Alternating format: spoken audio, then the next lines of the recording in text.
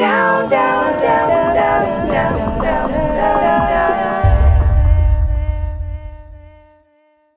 Hello, everyone. Welcome to The Down There, a podcast where we have candid conversations about all types of bodies in order to destigmatize talking about what we keep down there. I'm your host, Caitlin, and this is our last episode of 2020. It's hard to believe this endless year is over, but here we are. The whole Down There team is happy to see the back of this garbage year, but we're proud of the work we've done, humbled by the generosity of our guests, and are so grateful for you, dear listener.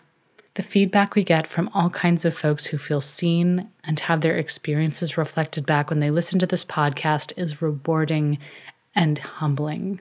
It keeps us seeking out new stories and new voices for the coming year. You made our 2020s meaningful, so thank you, friends. I hope you are staying safe and healthy out there wherever you are during this very strange holiday season. If you find yourself in struggle right now, you are not alone.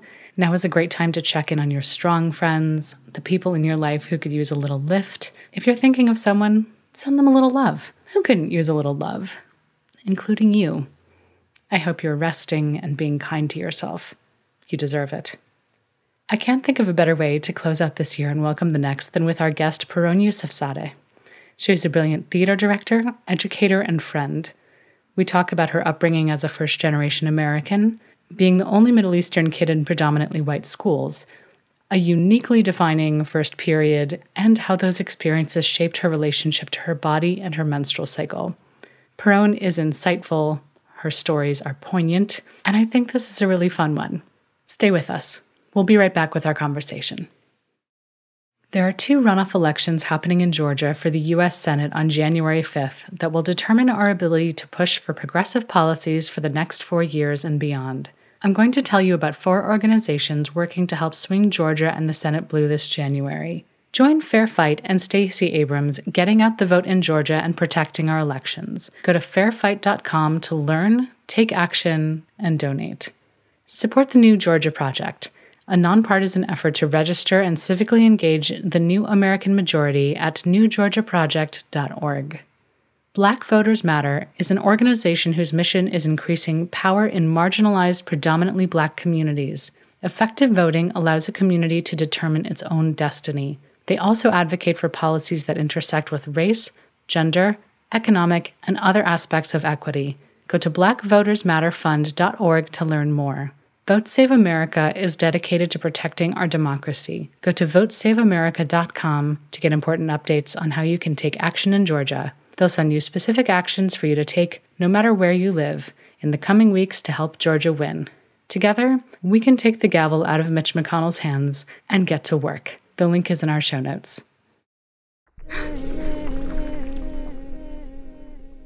Hi, Pirronne. Welcome to the Down There. Thanks, Caitlin. Thanks for having me. Thank you so much for being here. It's a joy to see your face. Aw, you too. You too, my friend. Why don't we start off with your name, pronouns, and a little bit about yourself, whatever you want to share today. Okay. My name is Pirronne Yousafzadeh. My pronouns are she, her, hers. And a little bit about myself. I was born in Iowa City. My parents are both from Iran, and they bounced around the U.S., mostly determined by, or entirely determined by where my father was employed. He's retired now, but he was a pediatric radiologist. And so they were in Philadelphia for a while, and then they were in Corpus Christi, and then they were in Iowa City. And that's where they had my sister and then me. And then we moved to Chicago when I was itty bitty. I think I was like 2.5 or 3. And I grew up in and around Chicago for the most part. And eventually, through a bunch of twists and turns now, live in Rochester, New York, on the ancestral land of the Seneca people. And I'm a theater director and an educator, and I work at a regional theater up in very cold upstate New York. So that's the short version. How was that? That's great. Yeah, Rochester should be freezing over about now. Yep, it sure is. Can you tell us about, well, we're here to talk about periods today, in particular your period story, but I want to start with your family and cultural background. My parents did the best they could with a really confusing situation and just not a lot of support, I realized, looking back as far as coming to the United States and trying to make a new life in a place where my dad spoke English fairly well, in large part because of his employment.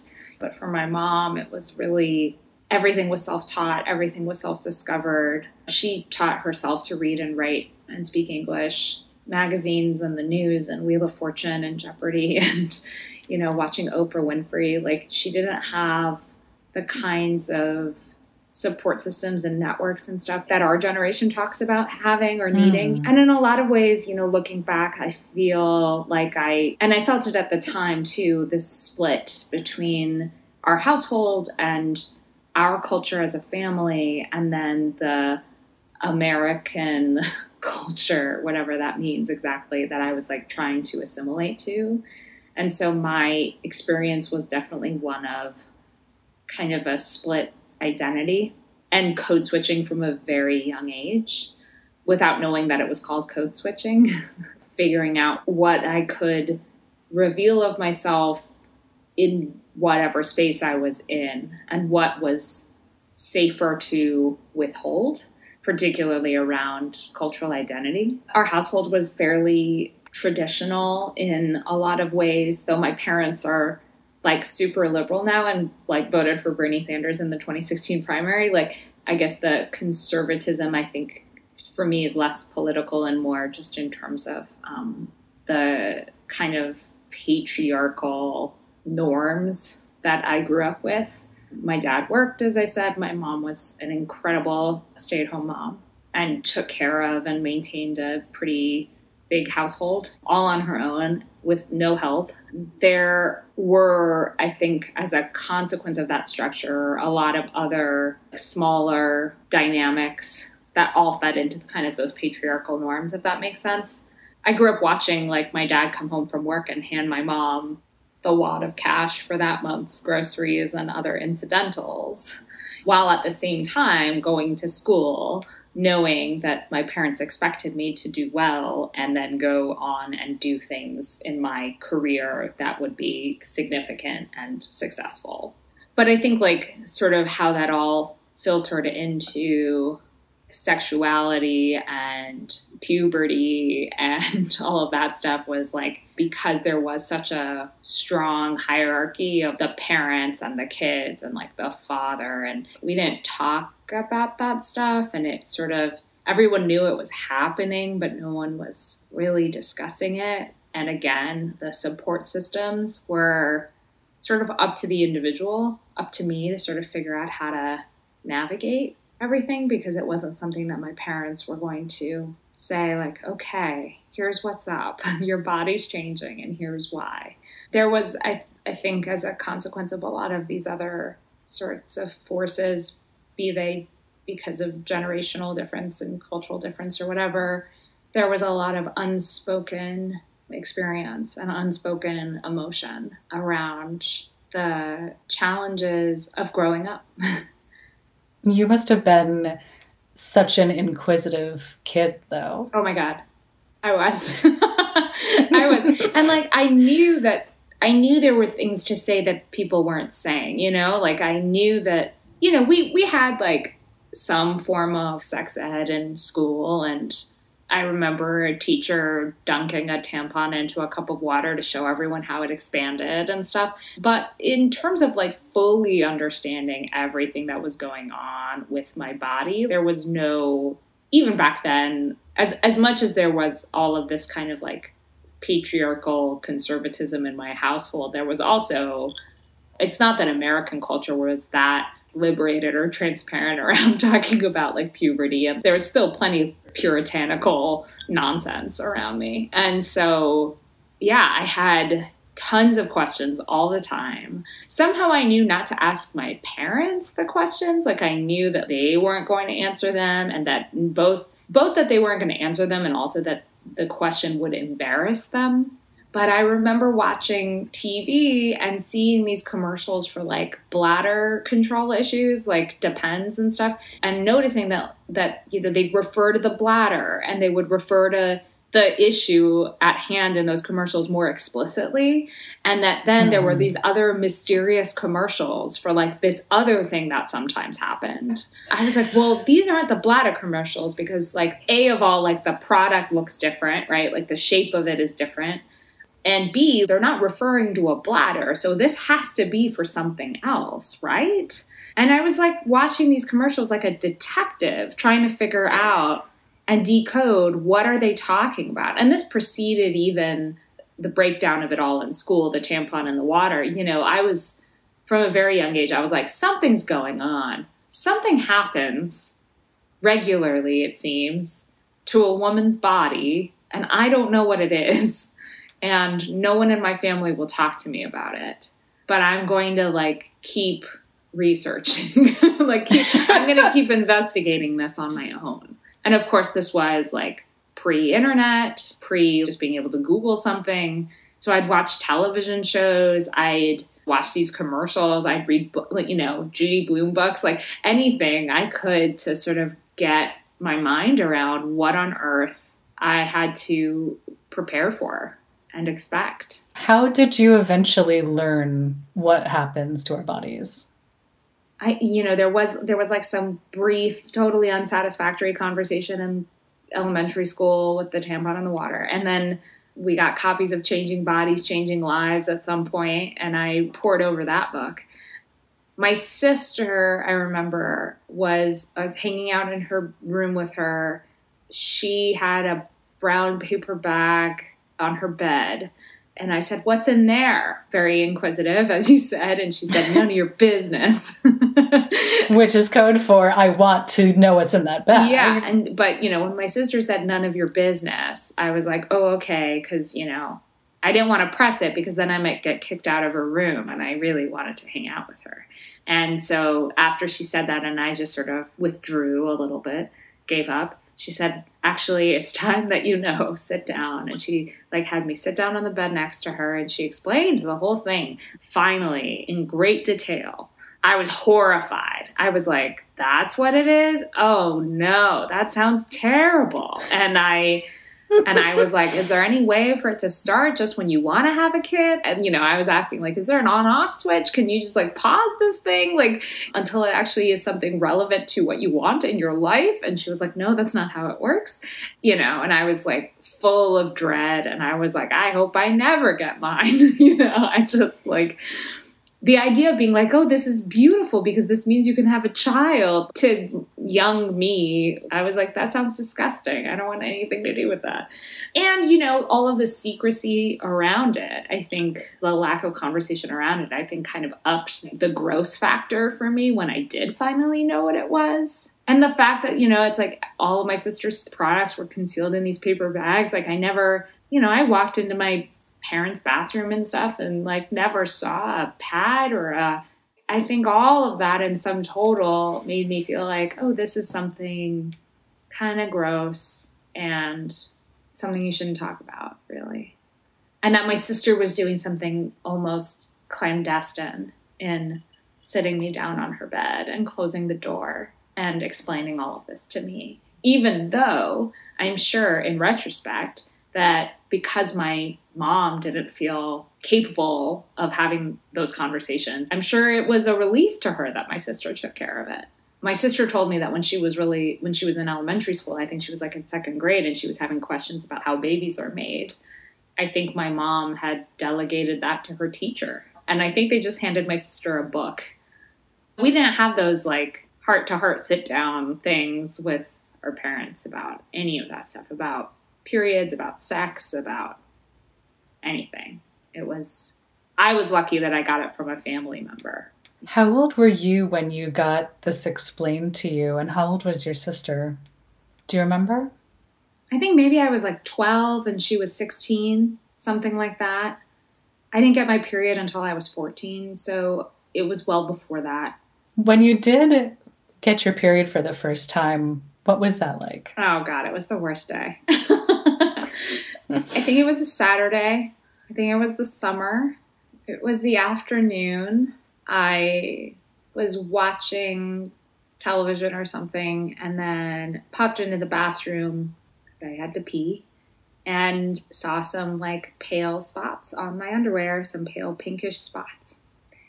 And even though, my sister had explained it to me, and by that point I had the talk, I didn't really put two and two together that that's what was happening. And instead, I like finished peeing and went upstairs, and my mom was in the kitchen, and I said, "Mom, I'm hemorrhaging. We need to go to the hospital." Which is how you know that I was a doctor's daughter, because I was 14 and I knew what hemorrhaging was. And she was like, "What do you mean?" And I told her, I was like, "There's blood in my underwear." And she said, "That's your period." And I was like, oh no, it's that thing. I kind of blocked it out as like the explanation of what was actually going on. So I think we went upstairs and she got me a pad or something from either her stash or my sister's stash, and then commenced the rules. There were new rules. I would often help my mom fold laundry on Sundays. I really loved folding laundry for some reason. And I had noticed, that when we would fold laundry, my dad and my brother's underwear would be in the laundry, but my sister's and my mom's were not. But mine was. This was the moment where she told me that because I now had my period, I had to hand wash my underwear in perpetuity and never again put my underwear in the wash. And I said, like, if I make a mess, like if I have an accident, you mean? And she was like, no, regardless. Because I was now unclean, essentially. And so she told me this on the day that I got my period, explained what she and my sister did and how they like washed their underwear in the shower. It's the first thing they did when they got in the shower. And that I had to do that now too. And I was just like, that sounds like a pain in the ass. Like, that just sounds so annoying to have to hand wash your underwear every single day. And she was just like, that's what we do now. That's the rule.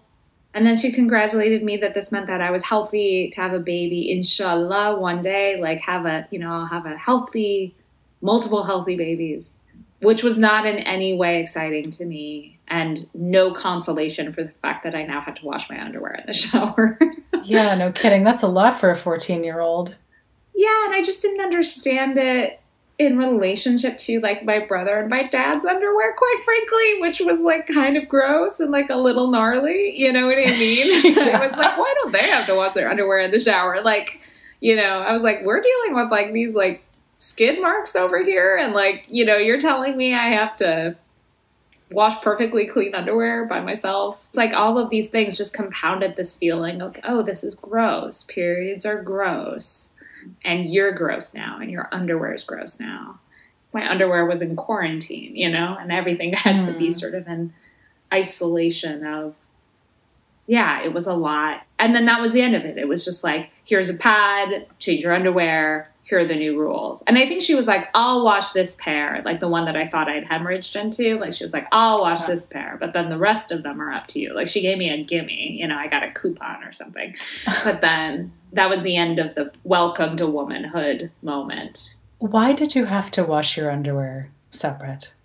This is part of the confusion that I felt because it is not uncommon in more conservative or Orthodox Jewish households that the period is viewed in this way. But I had gone to a Reform synagogue, and I'd had my bat mitzvah at a Reform synagogue with a female rabbi and receptacles in the bathroom for your sanitary napkins and your tampons and whatnot. Mm-hmm. And after I had my bat mitzvah, my parents started going to this Orthodox synagogue nearby, which was very strange, because you really can't imagine two more different synagogues from one another. I mean, really just like the contrast was so sharp. And I remember once going with them, maybe it was for high holiday services, I can't remember, and going to the bathroom, and I was on my period, and there was no receptacle in the stall for anything. And I told my sister, and she was like, oh, you're not supposed to be here. That's why. Like, if you're on your period, you're not supposed to come to the synagogue. The men and women sat separately there. Only men were allowed to touch the Torah because any woman is unclean. right? Whether or not she's on her, if she's on her period, she shouldn't be at the synagogue. But if she's not on her period, she still gets a period. So like she can't touch the Torah. And so the underwear, wash the underwear in the shower thing, I think was sort of connected to that kind of idea of, not that the washer is a Torah, but like that, it's not. Although as someone who lived in New York for 14 years, I see a washer dryer as being quite sacred. Oh yes. what I would in give, building, but I think that was sort of the same kind of mentality of like, now you are unclean. Now anything that touches your vagina is unclean, so it can't go in the washer with all the other things that are not unclean. Even though, again, see comment about skid marks on my brother and my dad's underwear. Yes. That's such a physical representation of othering. It makes me really sad. Yeah. I mean, it was just so lonely. My experience of my period was very lonely. And that first day was just depressing. I thought I was hemorrhaging. My mom was like, no, this is your period. And then boom, new rules. And that was it. That was my ushering into womanhood. It was rules. And I'm sure that that's what my mom also experienced. I don't blame her. If I have a daughter, I will do the first day of her period very differently. If she wants to hang out with me, we'll do it up. I hope so. Yeah. She might not. She might just be like, I'm going to go out with my friends. You're lame, Mom. I'm not going to do a period celebration day with you. But that's how I would want to treat it. To be like, hey, welcome to this shit show. It happens. It's painful. It's uncomfortable. And it's also part of your power and kind of awesome, right? Like we bleed for a week and we don't die. That's remarkable, And so I would want to sort of welcome my daughter to that experience with not a bunch of rules, but actually a day of things she loves, a day of things she finds joy in. My mom had no context for doing the first day of your kid's period any other way than the way she did it. But yeah, it was lonely, it was isolating, and it was stigmatizing, and I still think to this day I'm working through that sort of initial messaging around this is something you keep secret, and this is something unclean, and this is something that makes you disgusting. Just in school, like middle school and high school, all of the girls, putting tampons up their sleeves and running to the bathroom that way, or taking like your whole backpack. I'm sure that there are plenty of people still doing this, but I hope not. Yeah. Because I still kind of feel the urge to do that. I'm like, no, just grab that shit out of your bag and walk away. It was not until my 30s, like my mid 30s, that I started deliberately carrying it in my hand and not trying to conceal it. It wasn't until my 30s until I started, if I needed to ask someone for a tampon, not whispering. Why are we acting like we're asking for drugs? It's like, hey, you got a line of blow? No, it's like we're asking for a pad. Like we're literally asking for some cotton at the end of the day. I still find it so funny that, if I'm not feeling well because of it, it feels like such a bold act to say I have really bad cramps in mixed company of men and women, as opposed to just saying I have a stomach ache. My stomach's upset. And that men are still so shocked if you say like, it's day 2 and I'm feeling it, or whatever. If you actually name that the reason you're not feeling well is your period, I still think that's a pretty shocking thing to do in some spaces. Oh, yeah. Even in spaces where women or non-men are in charge, I see all the time at work, somebody's having a tough time. You go out on a break, you say hi to someone, see how they're doing, and lo and behold, they're having a really shitty period, and they don't feel like they can name why they're not feeling okay, or why they're having a hard day. If cis men got periods, we would only work 3 weeks out of the month. This is true, and all menstrual products would be free. Birth control would be free. Oh yeah, there would be parental leave across the board. Oh man, it'd be something. There'd be just free dispensers of period products, like right next to mailboxes and ATM machines would be. Oh, that would be so nice. Wouldn't that be great? Wouldn't that be so It would great? be. Can we talk a little bit about your school experience, which is just so foundational to our adult sexual selves? Mm-hmm. Where did you go to school? What was it like for you? So my school experience alternated between a couple places. So my dad was at the University of Chicago Hospitals, and because of his affiliation with the university, one of the benefits of his employment was that his children could attend the University of Chicago Laboratory Schools, which was and still is an incredible private school at a discounted rate. My parents decided when we moved to Skokie when I was like 7 or 8 that I should go to school nearby because the commute was, they thought, maybe too much for me to handle. So I went to this local public elementary school, Walker School, from 2nd through 5th grade, and then went back to the lab schools starting in 6th grade. It really was an incredible education academically. Socially, it was very narrow as far as the representation or lack thereof, the lack of socioeconomic diversity. Yeah, I was like the only Middle Eastern kid in my class. There were such a small number of like Black students that it was definitely that dynamic of where they sat together in the cafeteria, understandably. There were like a couple Asian and South Asian students, but the class was 90%, I would say, 80 to 90% white.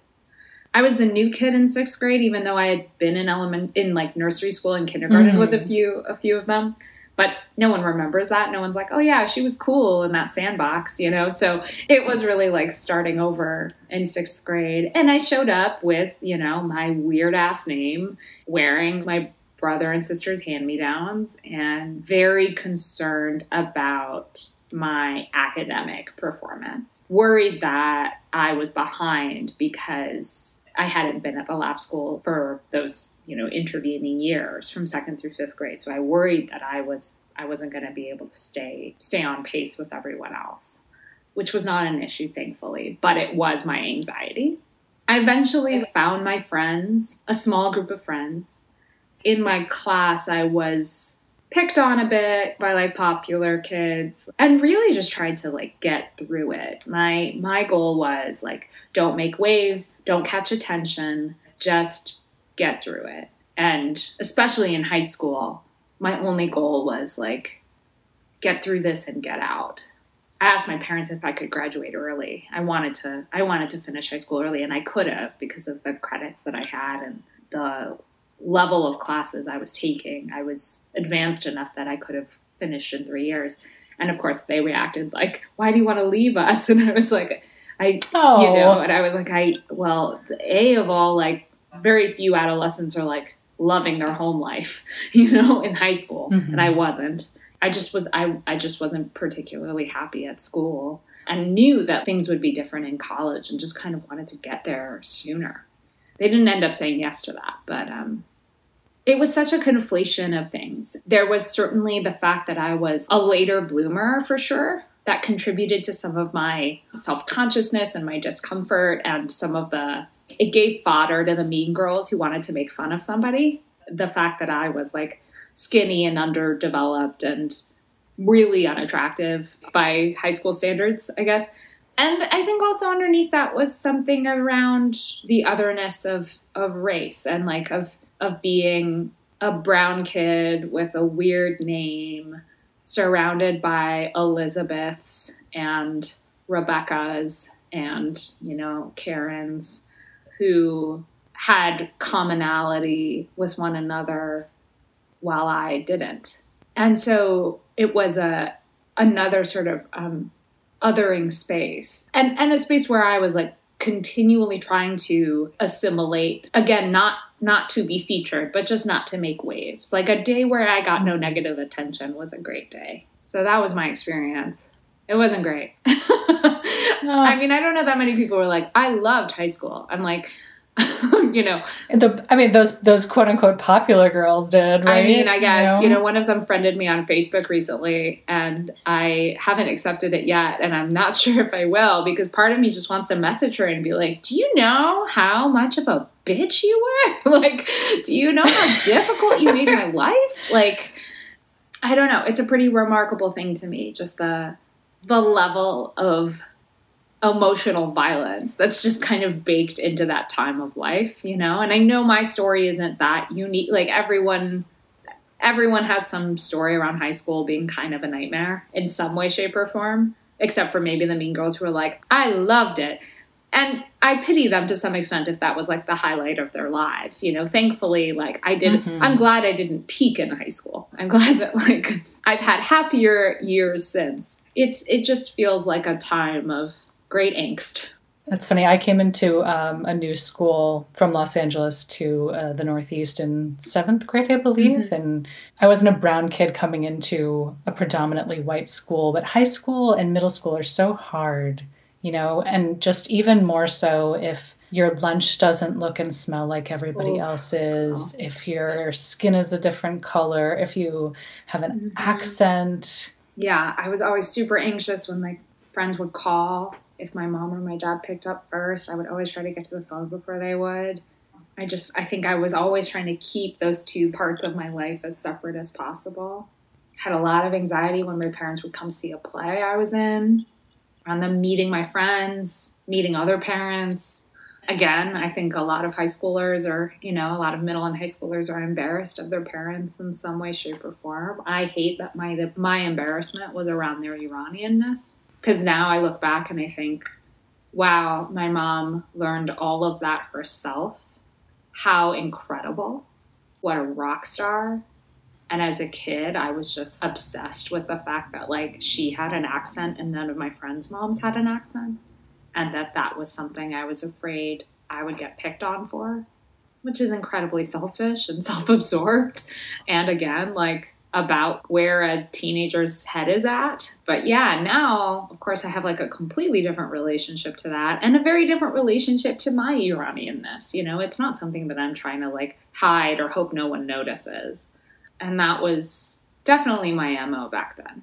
And it sort of carried into all of this like stuff around like puberty and sexuality and periods and whatnot, because like none of my friends had to like wash their underwear in the shower, and plenty of girls used tampons, and I eventually started, but it was met with some resistance because my mom thought that meant I'd be losing my virginity to a tampon, and I had to and I told her that wasn't how it worked, and really just ended that conversation by saying it's not a penis. And because I said the word penis, she like walked out of the room, which is how I learned that if I just said the word penis or vagina, it would end any conversation.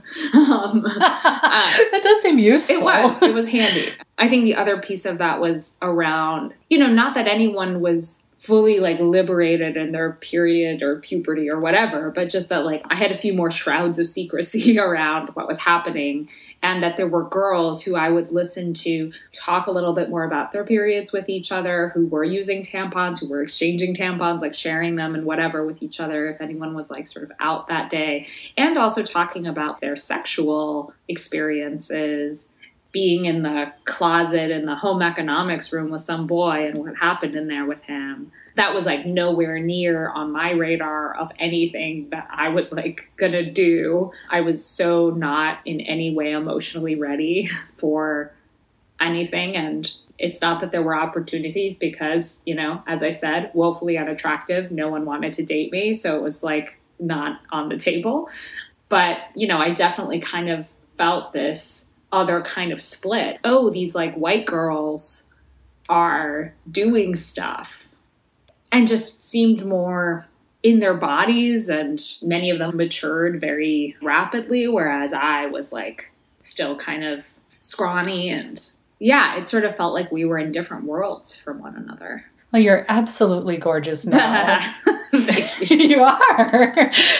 Oh, God. I mean, I remember too, like, I got hips but no breasts. I was like, where did all of these girls get tits? What are they drinking? I had like modest boobs, but no hips and no butt. And so I was just like and I was very, very skinny. So I was just like a stick with like a couple little mounds. I was shopping at the Limited too, while these girls were shopping at like Banana Republic. You know, they were wearing like what adult women wore, and I was wearing what kids wore. And I was wearing hand-me-downs and overalls and like oversized button-up shirts and old shirts of my brother's, even like stuff that I was like, oh, this is soft. I want to wear this because it's comfortable. And I wasn't like, is this going to show off my, my body? I didn't feel like I had a body to show off. I felt like I had a body to hide. And that was really like my MO. Don't try to get any attention. Blend in with the walls. Do your work. Get academic attention. That was what I wanted. To be known as like a force because of my brain, because of my smarts. That was all I was after. And from the neck down, I just didn't want to exist, honestly. I was just like, just neck up. Everything good from the neck up. But like for the neck down, just like pretend I'm not even here. Oh, I can so relate to that. Particularly middle school. Oh, God. I wanted to mention something that you said a couple of times in our last conversation. Yeah. When you were talking about white girls in your school being able to speak about their periods and what sex lives they had, you first called them American girls. Yeah. And then pulled it back. I wanted to see if you wanted to talk about that. Yeah. God, that's such a smart observation and probably one I will take to therapy this week. I'm sorry. No. Yeah, no, that's good. I guess I mean in the sense that like, I view myself as being Iranian American. And as a kid, I think I thought I was Iranian with American aspirations or something. I never had the option on the sheet when they'd ask you to like put your race. Like I was always other. Sometimes teachers would say, oh, you should just say Caucasian. And I was like, that doesn't seem right, actually. I definitely saw that there was a divide because they had been born in the U.S. and their parents had been born in the U.S. and maybe even their grandparents had been born in the U.S. And I was the first generation in my family to have been born in the United States. All of the sort of like signifiers of difference were very clear in terms of my skin tone versus their skin tone, and my name versus their name, and my lunch packed with food my mother had cooked versus like their Lunchable or their turkey sandwich that like did not catch any attention. Whereas like the food that my mother put in my lunch, I would beg her for like a basic turkey sandwich. My mom is such an incredible cook. And right now I would give anything to be eating her cooking every day. But as a kid, I was like, oh my God, if she puts this smelly, albeit delicious Iranian food in my lunch for one more day, like I'm just never going to eat again because I was so mortified of the attention that it would catch from other kids. And it had strong aromas because it wasn't a tasteless Lunchable, it was because it had, which are terrible. Like it had flavor. I saw them as being American and saw myself as being less American or something. Like I at least knew I had a hyphenate identity or something, whereas they could just be white. They could just be like white Americans. And no one was going to question them for it or pick on them for it. If someone else was going to get picked on, it wasn't going to be for their lunch. It wasn't going to be for their name. There were a couple other kids like in elementary school and like middle and high school who also had immigrant parents, like just a couple. And I always felt like this very strong bond, not also Middle Eastern, but just that experience of having immigrant parents. Like I always felt a very strong kinship with those other kids because I knew they were going through what I was going through. How do you feel about being Iranian American now? I still feel like I'm trying to make that hyphen more porous, I guess, between Iranian and American. Because I grew up with such a split of like, at school I was trying to assimilate. At school I was just trying to like blend in and like be as much of a white girl with a turkey sandwich as humanly possible.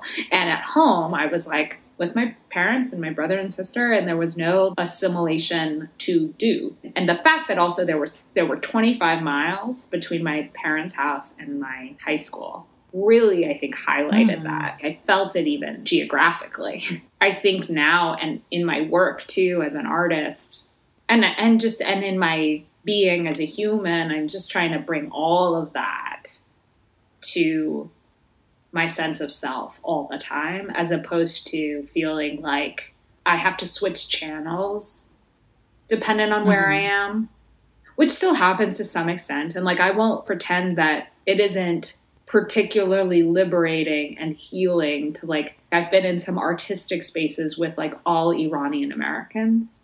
And that is like one of the most like incredible, magical feelings, to be making the art that I love with people who all share that lived experience, and where there's nuance and difference between us inside of that sort of umbrella lived experience. But, you know, I'm also now at a point where like, I will say inshallah to a room full of white people. Do it. You know, like I'm also just trying to normalize anti-code switching. I don't know what else to say. Yeah. Like, to be like, I'm not going to mute or like dim my Iranian shine for you. Like, if you freak out because I say inshallah, because that contains the word Allah, and then you think like whatever's going to happen, like, I'm just going to show you that like, that's not a scary word.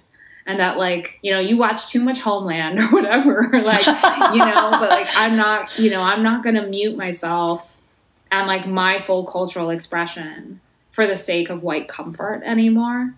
So I guess now I feel a kind of a pride in being Iranian American and a love for being Iranian American that's also kind of politically defiant in some ways. Like, I think that this experience resonates with a lot of people who have been oppressed or marginalized or excluded. To radiate joy in one's identity is a political act or is an act of resistance, because it's showing the dominant culture that they're not going to suppress you any further. And so I think that I'm sort of in that place now of sincere joy and pride, as well as a sense of defiance in spaces where middle school or high school Pirronne would have just tried to blend in, right? And now I'm like, I'm not going to blend in. I'm going to stand out. If I'm the only one in the room, I actually want it to be clear that I'm the only one in the room, so that you ask yourself, what do we do to make sure she's not the only one in the room going further? Yeah. So I think that's where I am now, at a place of greater peace with that split. And I think now I'm trying to sort of dismantle and rewire those initial instincts towards self-erasure, towards something more liberating. It's been a journey. You know, all I'll say is that it's been a journey. It's taken a long time. It'll be a good sign if 5 years from now I look back on this version of me and say like, oh, wow, how far you've come. I wanted to ask you, when you started owning your body, looking at your body, looking at your vagina, being okay, and then hopefully beyond okay. That's a work in progress. As I said, like middle and high school was like a neck up existence, right? You know, and just sort of trying to like forget about and ignore everything else from the neck down. I think there were little moments. I can look back on little moments in like high school when I actually looked at my body for a moment, took a peek under the hood, you know, looked at my vagina. It was always very brief and very, it always felt like a little dangerous to actually look at myself. And it was always in fits and starts, you know. I can't say that I had a kind of like a linear progression towards greater body positivity or acceptance. That started to change more in college, being in now a living space with other young women. You know, I wasn't having my period in my bathroom in my parents' house, like scrubbing my underwear by myself. But like I was, you know, these giant shared bathrooms and these like showers and whatnot, and having a roommate and like having a bunch of other girls living up down the hall, living on a co-ed floor. The sense of community, I think, started to like break down some of those internal barriers I had towards like my own body and my own self. And then starting to date and starting to like explore sexually more with young men, and in some ways having experiences where what was reflected back to me about my body started to make me look at my body differently, which unfortunately like did mean that the male gaze was fairly powerful in my building of some kind of like body positivity towards myself. Gradually, you know, that continued to shift. But, you know, I would say that like a huge shift has happened in my 30s and following my divorce and having, though now, you know, because of the pandemic, I'm not exactly like going out on some dates or anything, but like having experiences of dating since my marriage ended, where in my 30s, in a greater place of just self-knowledge and self-acceptance, I've been able to look at my body without sort of like blushing and wanting to turn away from it, look at my vagina and notice how it's changing. Not just accept that, but embrace it. And maybe that's just something that comes with aging overall. But I mean, especially, you know, we're recording this in the middle of a pandemic, and thinking about just how fragile life is. Like, what a wonder and miracle it is to age. It's not a privilege everyone gets to enjoy. Yeah. To grow older.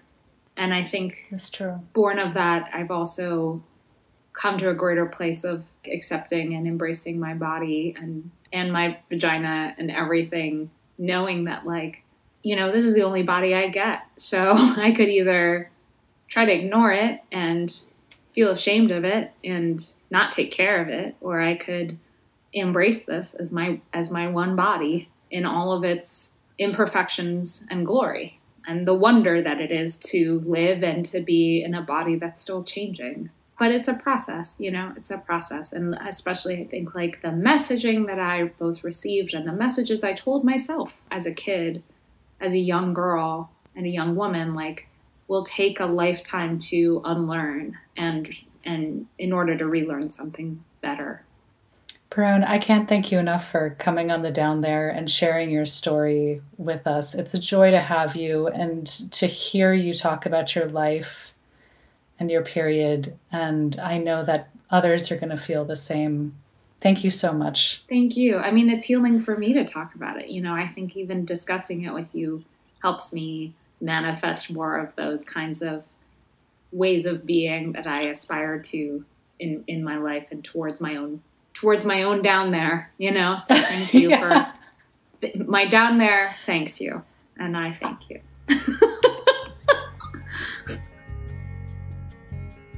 Wow, y'all. I could listen to Pirronne all day. You can learn more about Pirronne's work as a director, writer, and educator at Pirronne.com. That's PIRRONNE.com. Pirronne is a founding member of Maya Directors, a consulting service for organizations and artists engaging with stories from the Middle East and beyond. Learn more at maiadirectors.com. The links are in our show notes. For a transcript of this and every episode, or to send us an email, visit our website, thedowntherepodcast.com. Follow us on Instagram at The Down There Podcast to fill your feed with fun Down There facts, info about our guests, and much more. If you enjoyed this episode and want to hear more, tap that subscribe button wherever you get your podcasts. Rate us on iTunes, write a review. We love and are grateful for your kind words and all of your stars. Your 4-star ratings help more folks find us and create a glorious constellation in our hearts. Please keep telling your friends, your lovers, your pod members, and everyone at your Zoom holiday party. It's awkward already, so go for it, I say. The Down There is produced by myself, Caitlin Smith-Rappaport, and Molly Hennegausen, with logo art by Gene Kim Studio. Music, sound design, and editing by Kate Marvin. Thanks for listening, everyone. Stay safe, wash your paws. We'll see you next time on The Down There.